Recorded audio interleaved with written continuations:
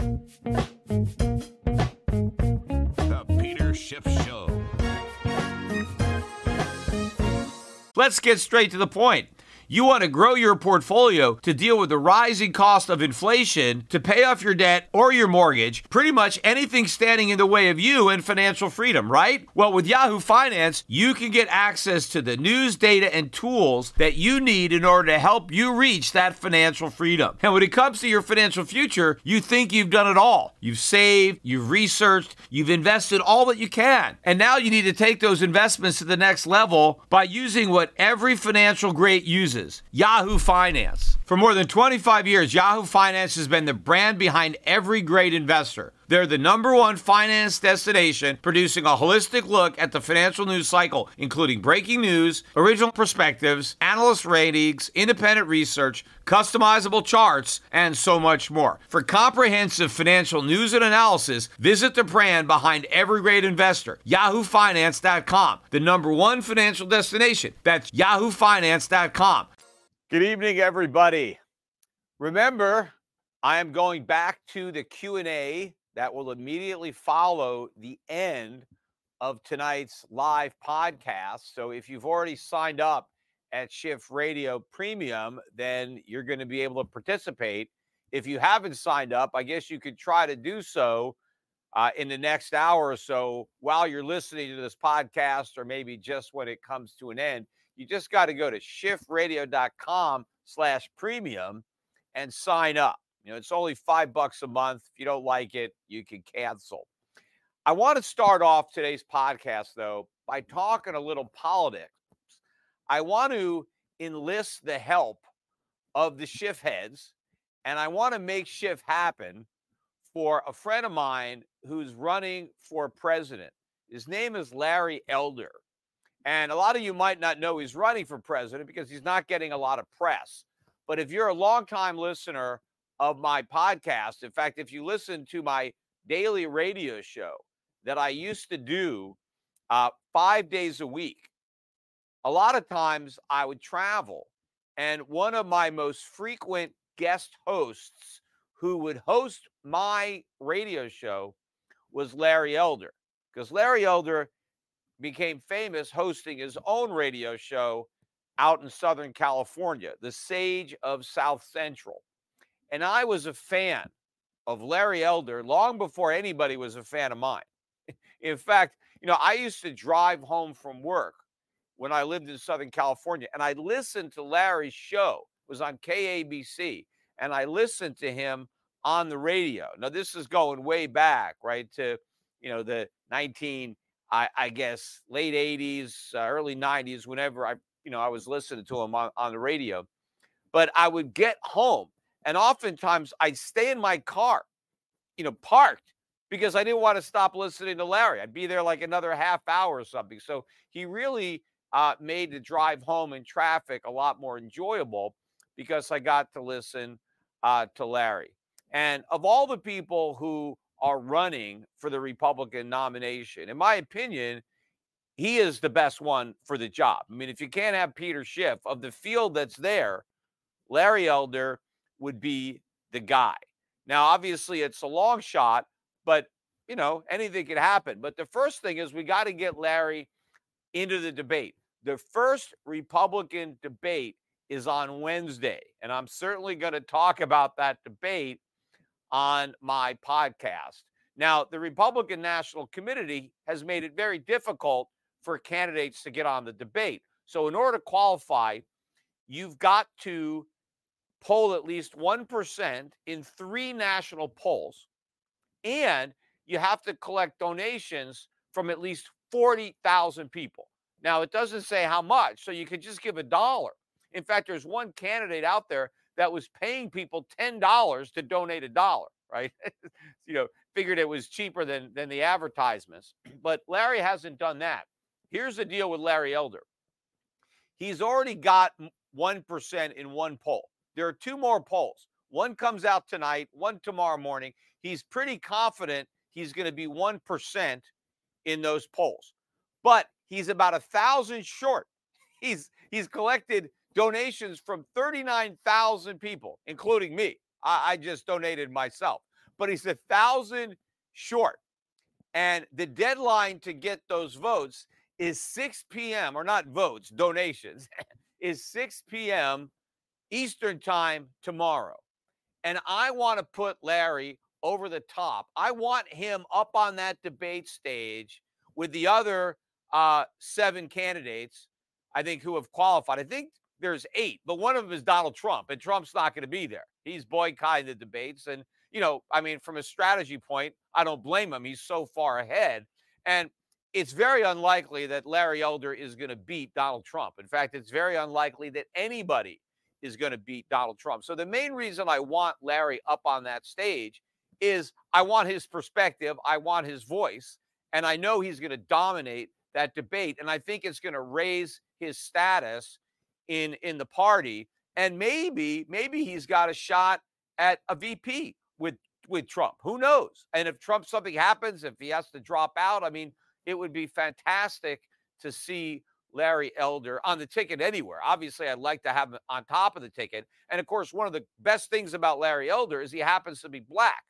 And, what I like about that is that it makes it harder to play the race card against a black guy. I mean, it's very difficult to call Larry Elder a racist when he says a lot of things that if you were white and you said those same things, they'd call you racist. So it disarms a lot of that. And, Donald Trump did very well with the black vote. They want to say he's a racist, but he actually got more black votes than any other Republican who ran, including when he ran, the second time and theoretically lost. But I think if Larry Elder were on the ticket, they'd get even more of the African-American vote. In fact, they might get so much of it that it would be impossible for Joe Biden or any Democrat to win, because they got to get, 90% of that vote to win a lot of these cities, which, puts them over the top. So I'd love to see him up there. And who knows, anything could happen.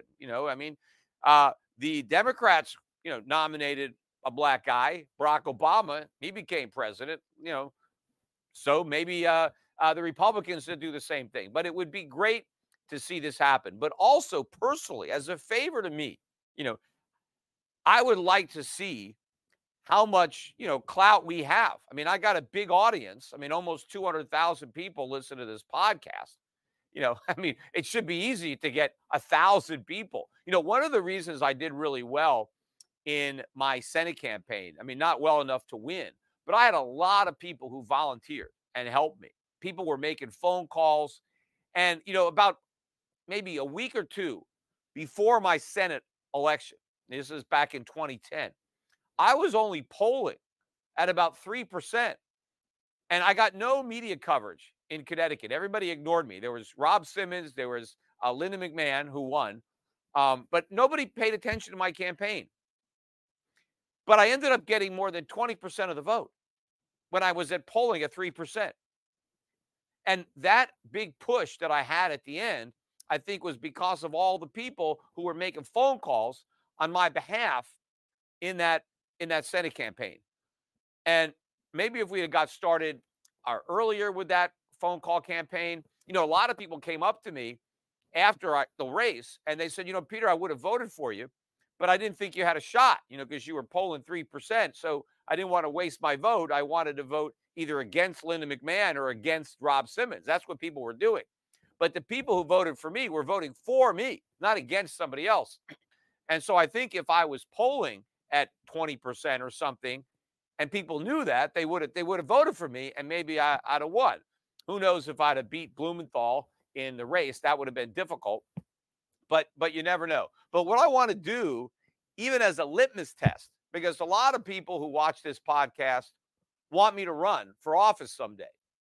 Maybe I will, but if I am going to run, I'm going to need the help of my audience, my fan base, because without you guys, there's no way. I don't have a shot.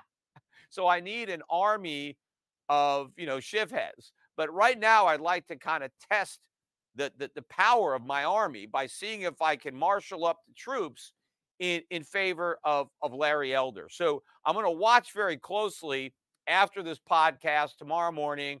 I'm going to see how many donations. I'd like to get way more than 1,000. I'd like to get 10,000 donations. In fact, I'd like every single person who listens to my podcast to give Larry Elder at least $1.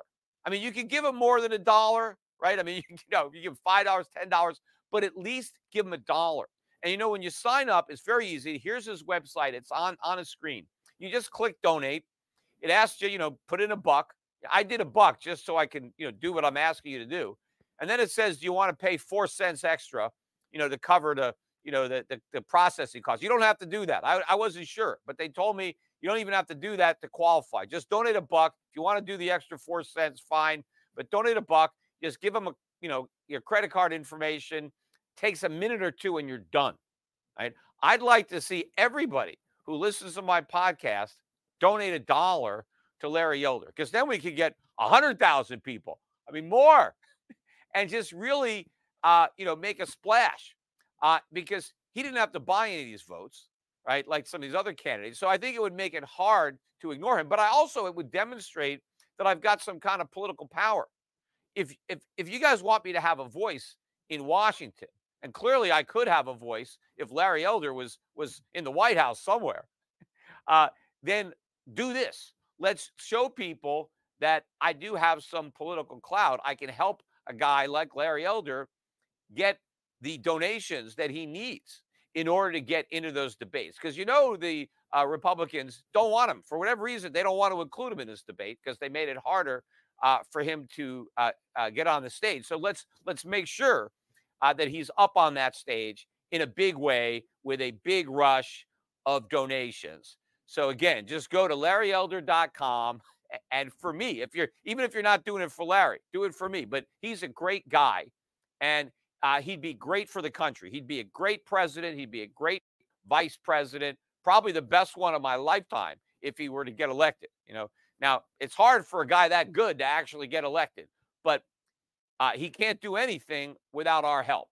And we got to get him up on that stage on Wednesday. And if you do this, do it for me, do it for Larry, do it for the country, then you'll be able to see him up on the debate and realize that you're the reason that he's there.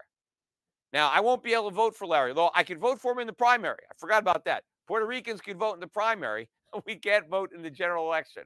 But I think this is the best thing I can do for the country and for him, and to try to demonstrate, because if this works out, if I see my guys, my fans, guys and gals, if you guys really come through here, then that'll give me some confidence that maybe I'll be able to run for office myself one day.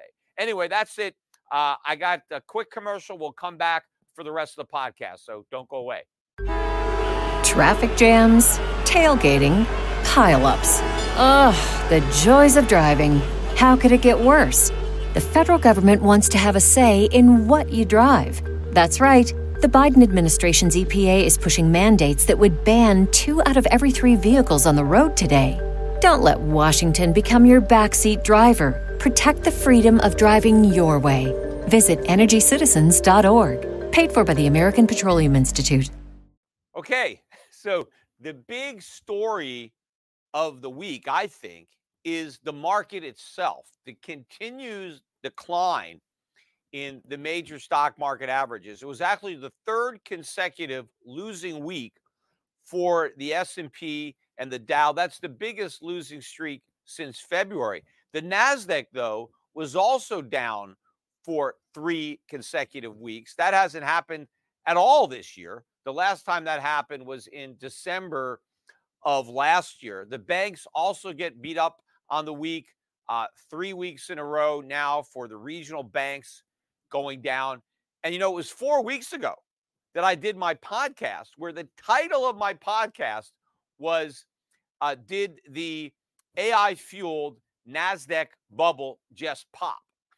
So I almost nailed the very top of the market. Now, of course, I did end it with a question mark, so I can't really claim credit like, yeah, I emphatically called the top, because then I would have ended it with a period or an explanation point. So I kind of covered my butt a little bit by putting a question mark at the end. But at least I was right to question whether we had seen a top, because what I saw looked suspicious to me that maybe there was a top, because I've been expecting one for the reason of rising bond yields. I mean, that was what I thought was the most significant fact that stock investors were overlooking was the carnage that I saw in the bond market and that I thought would continue. And I nailed that perfectly because bonds were down now for the 5th consecutive week. So the 5th week in a row where bond yields have risen. And that's why now for 3 of those 5 weeks, the stock market has followed the bond market lower, which is what I thought was likely to happen. Now, I'm still very bearish on bonds. I don't think we're close to the bottom of this bear market. Remember, I talked on that podcast even 4 weeks ago when I was warning about the potential sell-off in the stock market that there were a lot of bond bulls that I thought were going to get taken out and shot. I talked about Jeff Gundlach and a lot of other big bond guys that were saying, buy the 10-year, we're going to get a rally. There were a lot of speculators trying to pick the bottom of that market. And I said, they're going to get burned. They're on the wrong side of this trade. This bond bear has got a long way to go. I mean, this is a secular. It's not cyclical. This, I believe, is a secular bear market that's going to be here for decades, just like the secular bull market was here for decades. We had a bull market in bonds from 1981 to 2021, like a 40-year bull market. It's over. And it ended with a bang, during COVID with, yields going down below 1%, right, for those maturities. And that was it. And I actually called that top in real time. I didn't even put a question mark there. I said, this is it. The bond bull is over. This is the blowout top of that, 40-year bull market. And I was right on that. But the yields are continuing to rise. And so I think they're going to keep rising. And so that means that the pressure on the stock market is going to continue. In fact, the decline so far, I jotted them down. So the Dow is only down 3.3% from the peak. So that index is held up. Of course, it didn't go up quite as much. The S&P is down 5.2% now during those 3 weeks. The Russell 2000 is down 7.4%, much more substantial, right? I think we need 10% to be in correction territory, so we're not quite there. And the NASDAQ is down 7.7%. Now, if you look at the more speculative stocks, or that's not the NASDAQ, that's the NASDAQ 100. I didn't write down the overall NASDAQ. Look at the Cathie Wood ARK Innovation ETF. It's down 21.3%. It's already gone through correction territory into bear market territory. Now, of course, I mean, this is a very volatile fund, so maybe it's not as significant as the entire market, but it still gives you an indication on what's happening. By the way, you Bitcoin bugs, the Grayscale Bitcoin Trust is now down 20.5% from its peak, so that's bear market territory. Bitcoin itself is not down quite as much. I think it's down about 17.5%.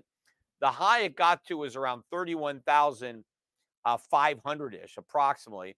And as I'm recording this podcast Sunday night, we're barely holding on to a 26 handle. We're around 26,100. We have traded 25,000 and change. So I think there's a lot of room to fall. But this is what's going on with risk assets. They are going down right now, led lower, I think, by crypto-related assets. But all the risk assets are going down. But everything has been going down. Look, gold's down too. Gold's down from its highs about 8% from the high that it touched in the last year. We're right now just below 1,900. I mean, 1,890-ish or something like that. But gold is still holding up pretty well recently. It hasn't gone down that much recently. Gold stocks, again, from their 52-week highs are down in bear market territory. They're down about 24% if you look at the GDX, GDXJ. But I think that you're going to see a break from gold and bonds. Now, part of that is the dollar. I said that bond yields rose for 5 weeks in a row. Well, the dollar rose for 5 weeks in a row as well. The dollar is going up with bond yields. But that's not what should be happening. And eventually this is going to decouple. I think that you're going to see the dollar and bonds falling together, because the real reason that bonds are weak is because inflation is strong and going to get stronger.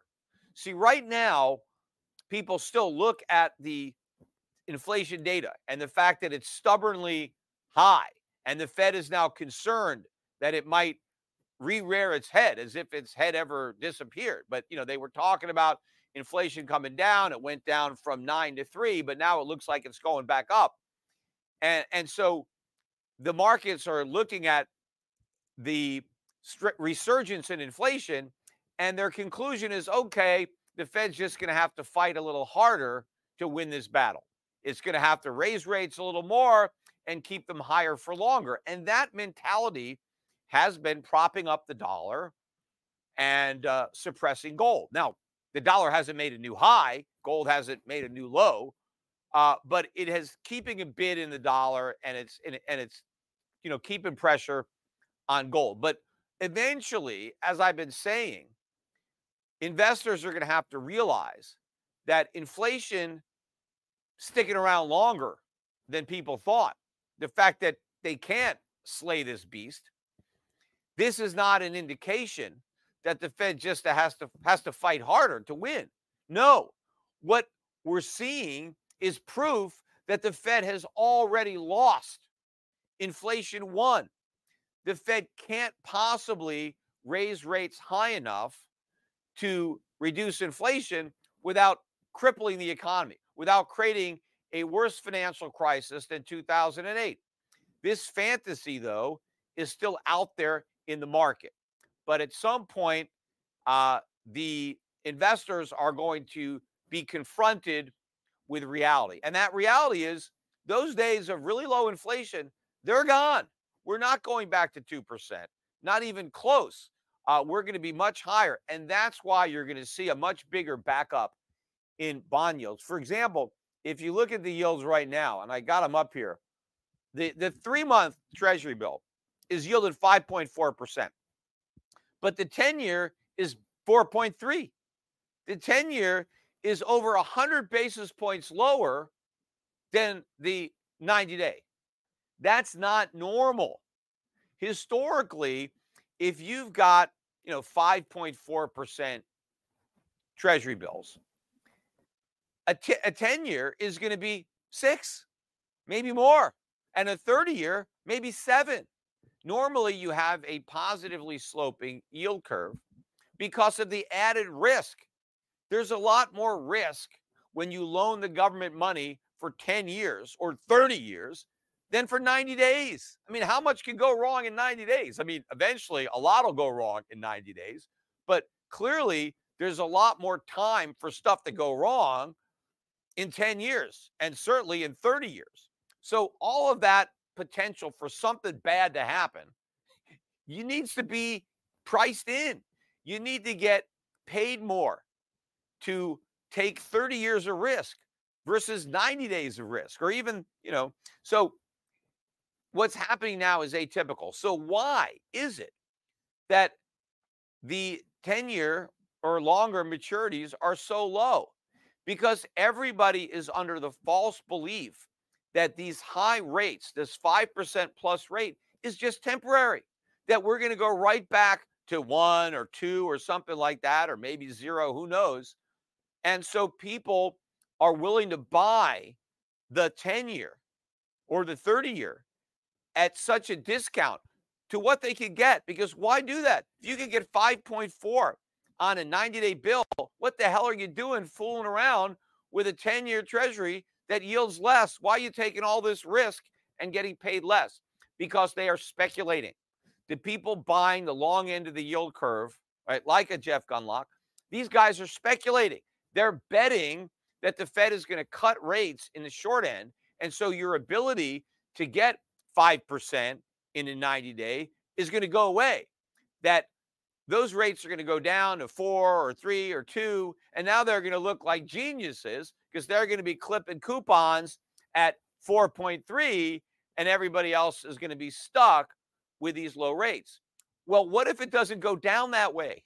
What if the Fed can't lower interest rates, even if it wants to, because inflation doesn't go down? And in fact, it may start cutting rates and have to abort it because inflation takes off. Because the minute they start cutting rates, the dollar falls through the floor.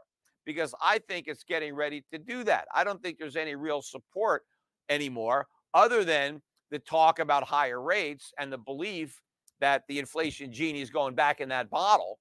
But when the reality sets in that that's not going to happen, that we're going to have historically high levels of inflation, the yield curve is going to normalize. In fact, it's going to be steeper than normal because inflation is going to be accelerating even faster than normal. So when we go back to those days, then if you have a 5.4% yield on a 90-day bill, then you're going to have 6%, 7% or more. And we may not stop in the fives. The Fed may have to keep hiking short-term rates. There's a lot of risk for rates going much higher than people think. Yes, the economy is going to collapse or fall into recession. That's what all the bond bulls are betting on.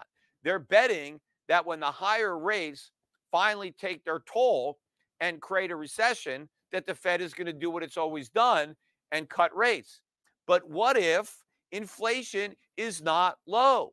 In fact, what if inflation is higher by the time we officially enter recession? In fact, what if it's higher inflation that is the catalyst to cause that recession?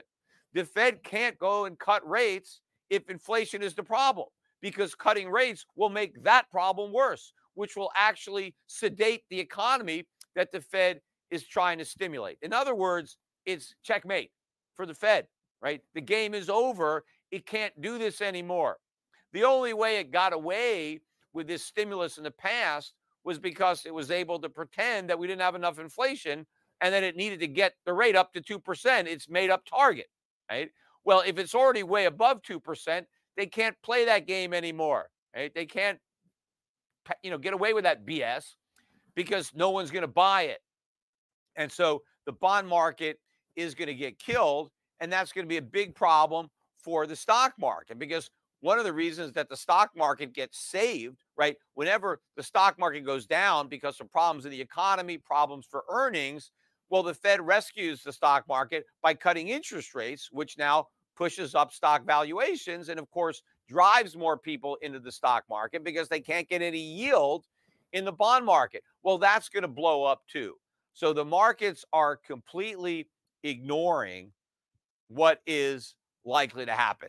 And while they still are looking in the rearview mirror at a playbook that is basically obsolete, they're not doing what they should be doing. They should be buying gold when they sell treasuries. They should be selling dollars when they sell treasuries. After all, what the hell is a treasury but dollars? In fact, they're worse than dollars because they're not dollars today. They're dollars in the future. They're IOUs. They're commitments of the U.S. government to give you dollars in the distant future.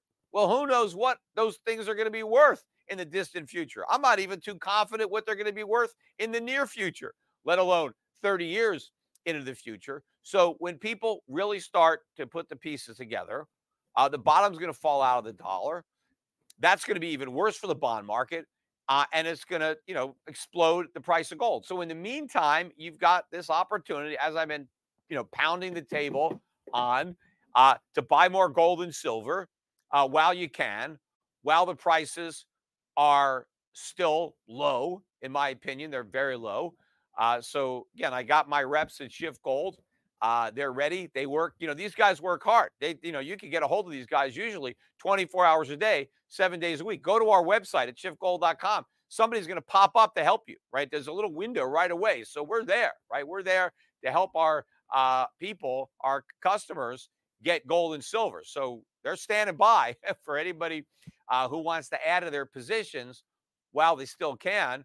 And, my guys at Your Pacific Asset Management, they don't quite work those hours, but you can get them tomorrow morning, Monday morning. They'll be there to help you if you want to, set up an account with Your Pacific Asset Management. If you guys are do-it-yourselfers all the discount brokers. They've all got my funds. You can buy them no load on all these major platforms. Anyway, a few other points that I wanted to discuss before I end the podcast and go to the Q&A.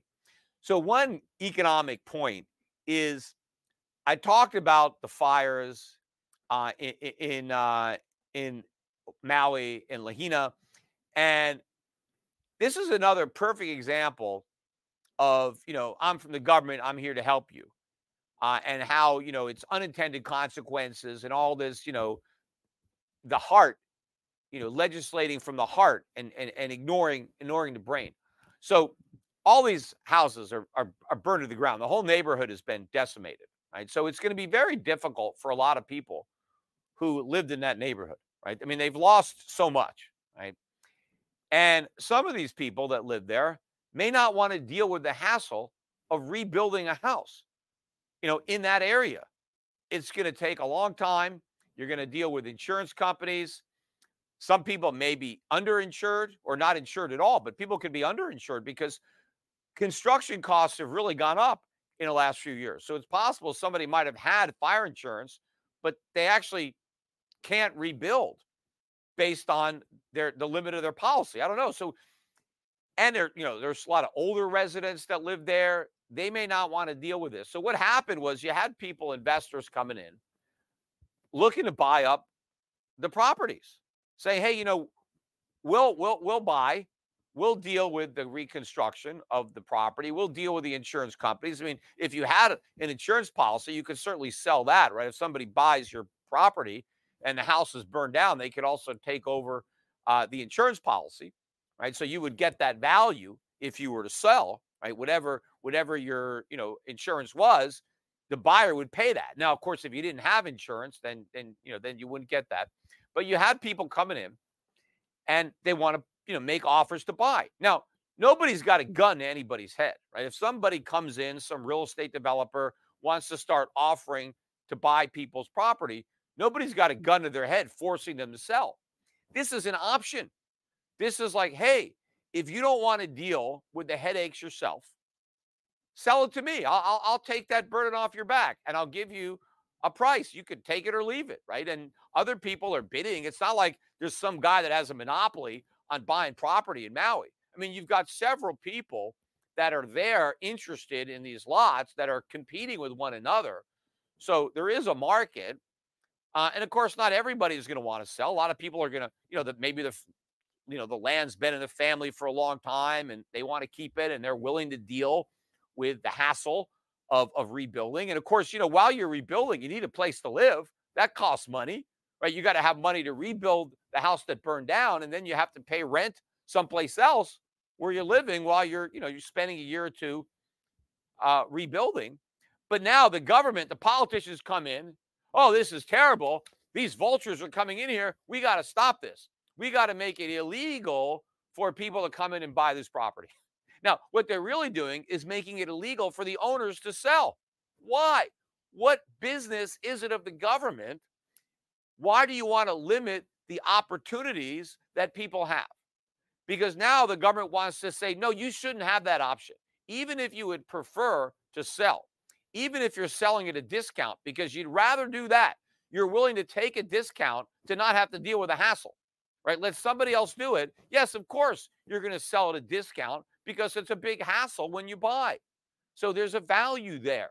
But the government wants to say, no, the people there are too stupid, right? You homeowners that live in Lahaina, you guys are a bunch of idiots, because without the government, people are going to exploit you.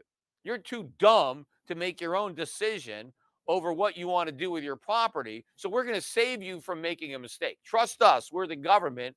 We're here to help you, right? This is typical of the way government responds. They actually make the situation worse, right? You got people that have been harmed by the fires, and the government wants to say, we're going to limit your options.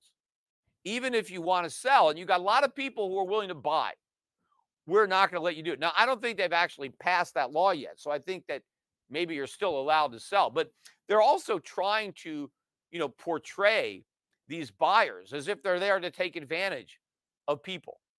Again, there's no guns. There's no coercion here. The only coercion would be from the government. The government trying to force people not to sell. If the government stays out of it, nobody has to sell, right? People have a choice. That's about living in a free country, right? You get to choose what you want to do. You can choose if you want to sell, or you could choose not to sell, right? Freedom of choice, right? These are the type of choices I think that, a guy like Larry Elder, who is a libertarian at heart, but a Republican, like when I ran for Senate in Connecticut, I ran as a Republican, but my policies were more in tune with a libertarian philosophy. But I know, and Larry Elder knows, that you're not going anywhere if you run as a libertarian, right? Now, like one of the things that Larry Elder has the courage to say is that he's opposed to the minimum wage. He wants to get rid of the minimum wage, just like me. See, most of the other Republicans, they're afraid to be against the minimum wage. They don't have any guts, right? They don't have any principle. They just say, well, we shouldn't raise the minimum wage. Well, why not? If you don't want to get rid of it, then why not raise it? If you believe we should have a minimum wage, why isn't a higher minimum wage better? See, a guy like Larry Elder is consistent. I don't want to raise the minimum wage because I don't want to do any more damage than the minimum wage is already doing. The best thing we can do is get rid of the minimum wage. And one of the reasons that he wants to get rid of the minimum wage is because it hurts African Americans the most. And he happens to be African American. So the minimum wage actually does more harm. There is a disparate impact here, right, in the African American community because they are disproportionately impacted by the minimum wage. And so getting rid of it is good if you're worried about, trying to close the divide, the wealth gap between white and black. One way to do that is get rid of the minimum wage. So you lower the bottom rung on the job ladder. See, you can't earn higher salaries until you at least get your first job. Your first job lets you get more skills. So you can get your next job and your next job and your next job. You climb up this ladder. And as you get higher and higher on the ladder, you earn more and more money because you become more and more valuable to your employer. How do you get more valuable? You improve your skills. And you do that on the job. But what happens if you can't get on that ladder? Because the minimum wage raises the bottom rung above your skill set. Well, you're screwed. You never get on the ladder, and so you can never climb up. And so if you get rid of the minimum wage, everybody can get on that ladder, right? Doesn't matter what skills you have. You'll be able, the bottom rung is on the bottom. You're going to start, and then you climb up and you develop more and more skills. And, then now you don't need welfare anymore, right? You don't need all these government supports because now you've acquired skills and you're more valuable. But again, just like with the fires, the politicians, they don't care. This is bad. We don't want to let these employers exploit the workers. It's not exploitation. The employers don't have a gun to the worker. Hey, take this job or I'm going to shoot you. Right? Just like with a house, the buyers aren't going to, at gunpoint force people to sell them a house. If somebody takes a low-paying job, why? Why would they do that? Because it's the highest paying job they can find, right? If you are a low-skilled worker, there's plenty of employment opportunities out there, and you're going to take the best offer. If the best offer is below the minimum wage, why should the government tell you can't have that job? Because the government thinks you're a moron.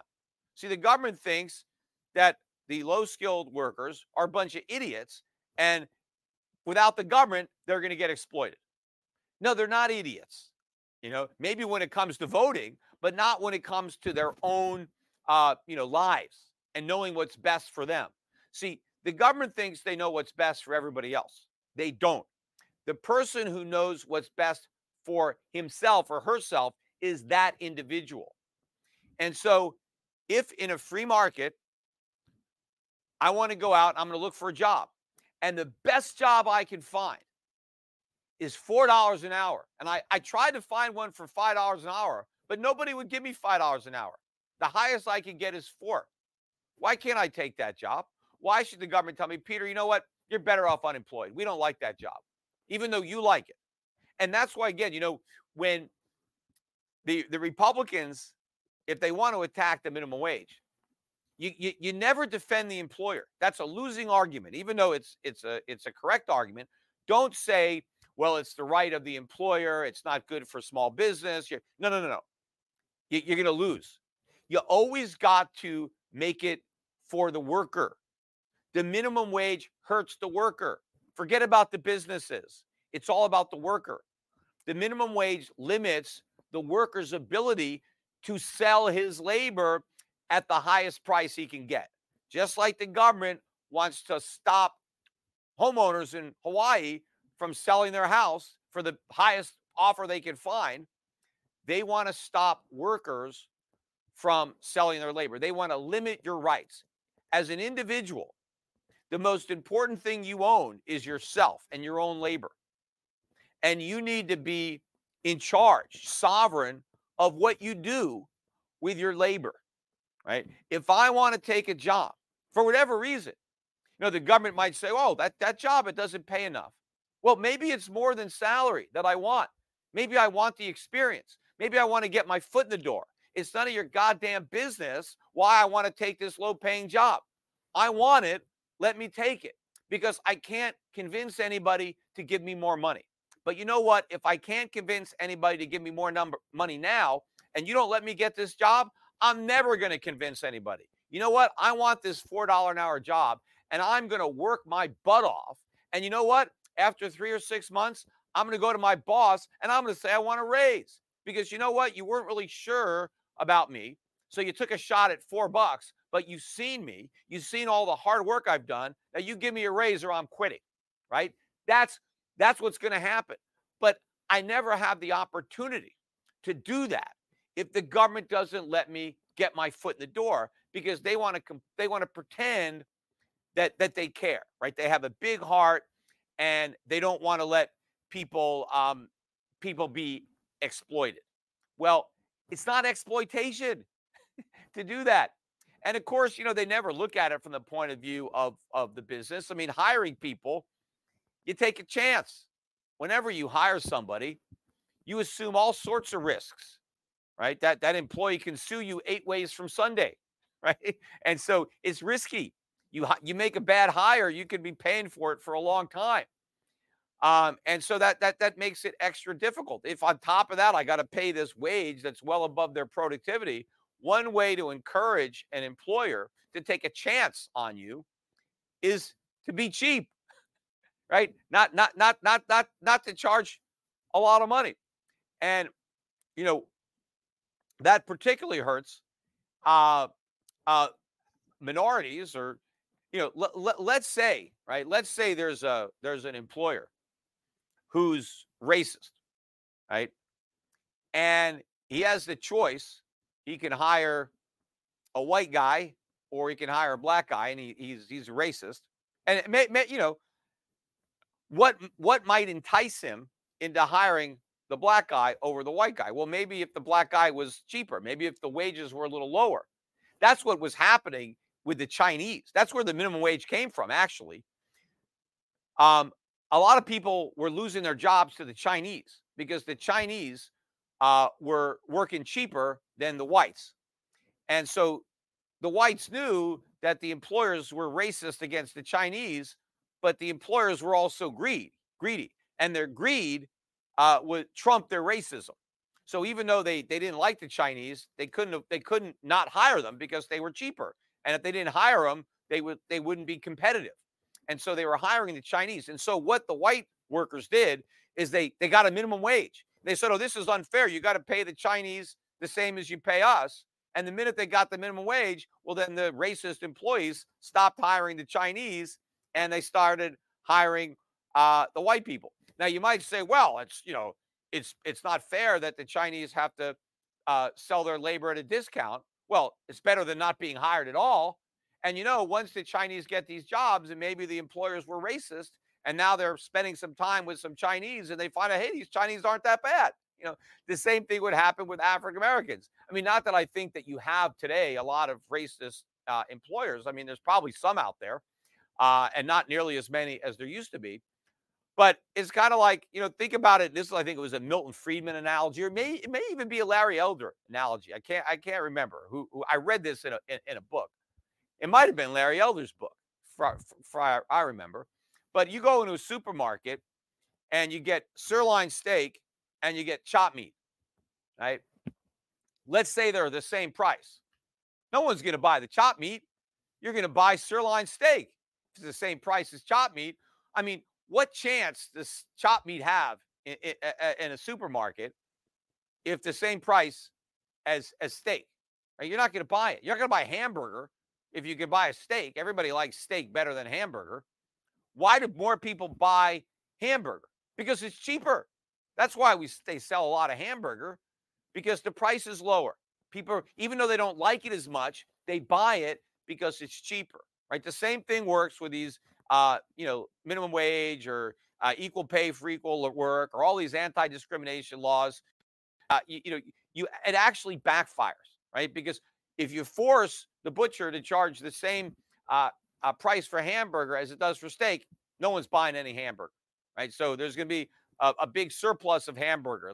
That's like unemployment, right? The government legislates unemployment into existence with its laws. And I've done all sorts of podcasts on how all these well-intentioned laws backfire. But the thing that was going on in Hawaii is just another example. I mentioned again in my other podcast, with AOC, when she finally notices that we don't have any of these sunscreens in America that they have in Europe and all over the world, because our politicians think we're a bunch of idiots and we're not smart enough to decide for ourselves if we want to buy sunscreen. No, we need big daddy government to make sure that the sunscreen is safe. Meanwhile, the rest of the world is protected from skin cancer, and we're not, because our government thinks that they know more than we do. The one place that I think you should limit individuals is in voting. That's where I don't think they quite have the knowledge. I think, unfortunately, right, that was the original intent of our republic, that not everybody would vote. I think people should be able to choose who they want to sell their houses to, what jobs they want to take, what sunscreen they want to buy. See, I think the government should get out of the way, because I think they are smart enough to do that. This is the irony. All these Democrats think that we're too dumb, right, to know what jobs we want.